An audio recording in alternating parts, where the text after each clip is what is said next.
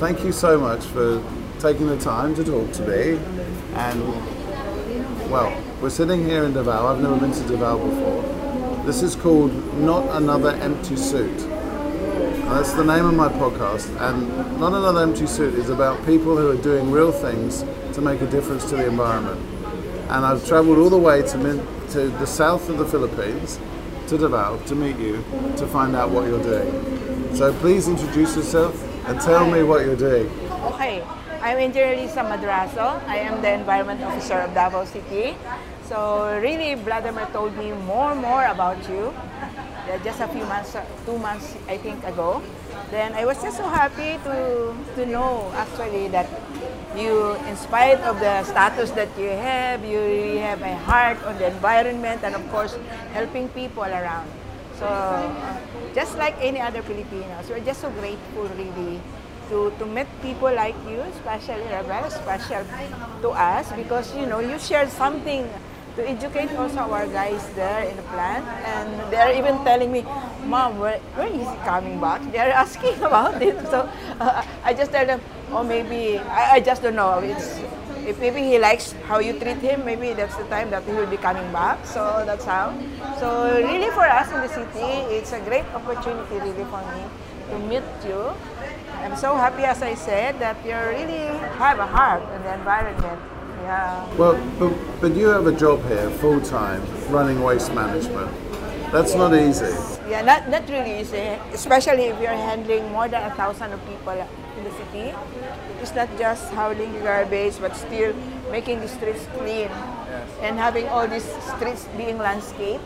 Yes. So that's one. And other than that, some other programs that we used to coordinate with other agencies, the national government, and of course, different sectors of the city. What is good really in Davao because people here really easily cooperate. Yeah. So how many people live in Davao? Around 1.6 million. And you're worrying about the waste from all those people and the businesses, of course. More or less in Davao we have 40,000 business establishments, I think, that we use to collect this garbage. What are you able to recycle here? Yeah. These recyclables, just like we have a mandate actually that we have to segregate our waste and we recycle aside from the used oil from the households. Yeah, these recyclables, that's from the households. But you're doing paper and aluminium and steel and all these things? Anything, even this steel and bottles and cartons like that, and even this. What's this? This disaster debris, just like when there's a fire, there's a flood, we used to collect also those. What about plastic? Are you making any difference with plastic? Yeah, plastics. We used to collect that. And most of the household really collect also, and then they sold it to the junk shops, and they earn money out of that. Right. So that's a part of some of those people in the community, it's their means of livelihood. Okay. Yeah, especially we have so many waste pickers also, waste pickers in the landfill. Yeah. So there are waste pickers on the landfill. So there's a waste pickers in the landfill. So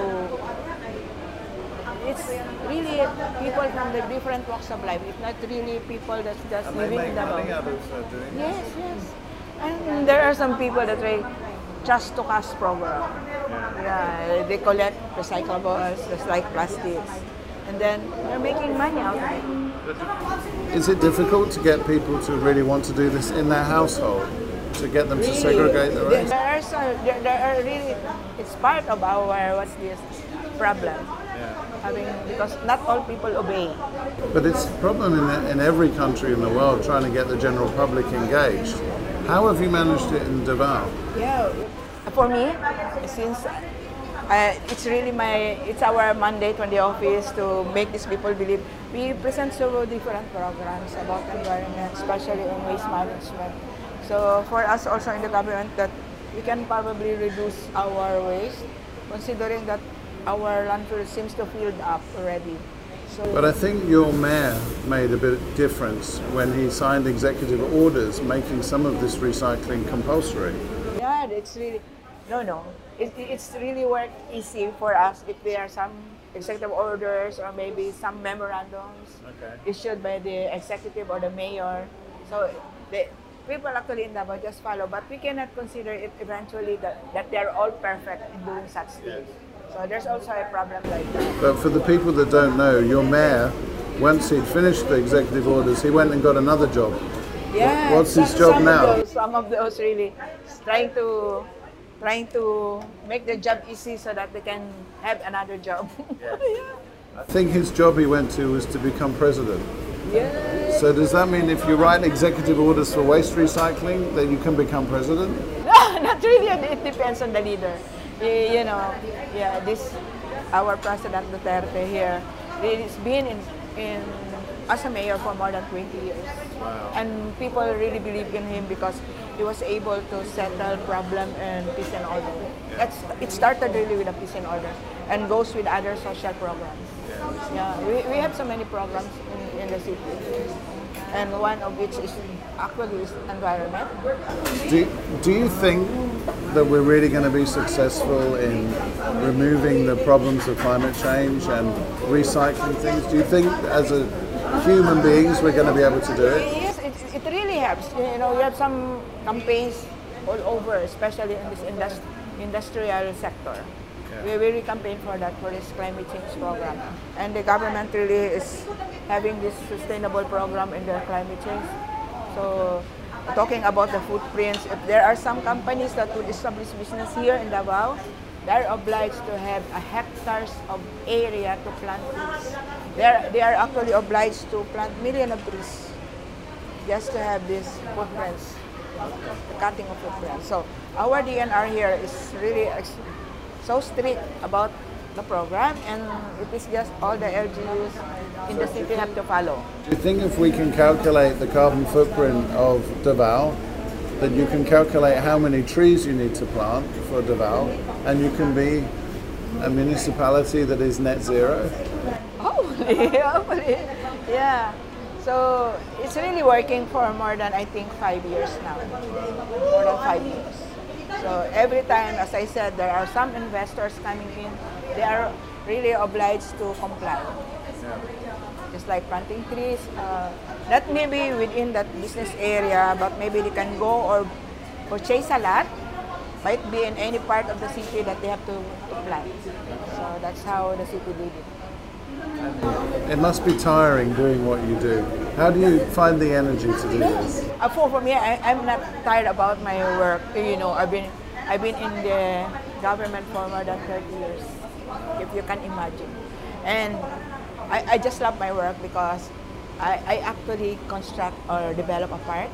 Maybe I can send you on one of this area, just near in the where this blood is staying. In front of that is a park. I developed that. I saw it. I drove past it today. And there is one small park also. Maybe we can pass after here. That I just make it just a mini park, just a miniature park. So that's my work. I do landscaping. I'm a chemical engineer, but I did landscaping, waste collection. So when people ask me, "What's your job?" I'm a garbage collector.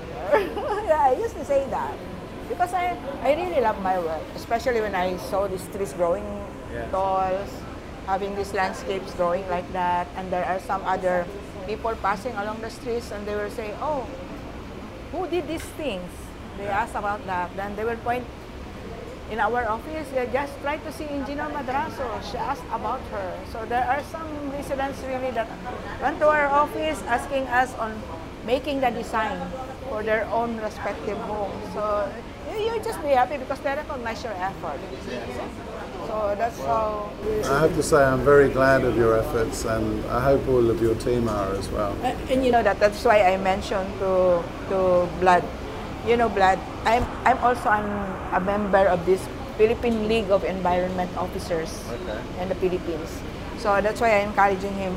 Maybe during our convention, we are trying to invite just like entities or establishments to present their programs in environment. So I told him maybe maybe you can be a partner on this advocacy. It's not really something that you have to earn something from this, but really just an advocacy to share to all these environment officers around the Philippines. So I'm a member of that, and I am the ambassador of this region.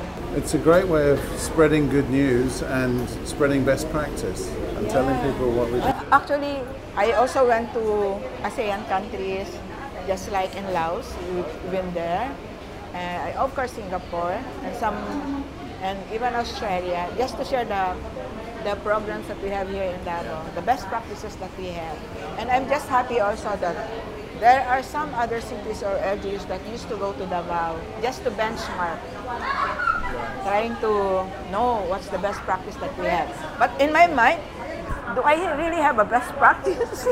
But according to them, Davao is doing fine. I think the best practice you bring is enthusiasm and passion for the subject. It is just leading this group to do such things, especially these children.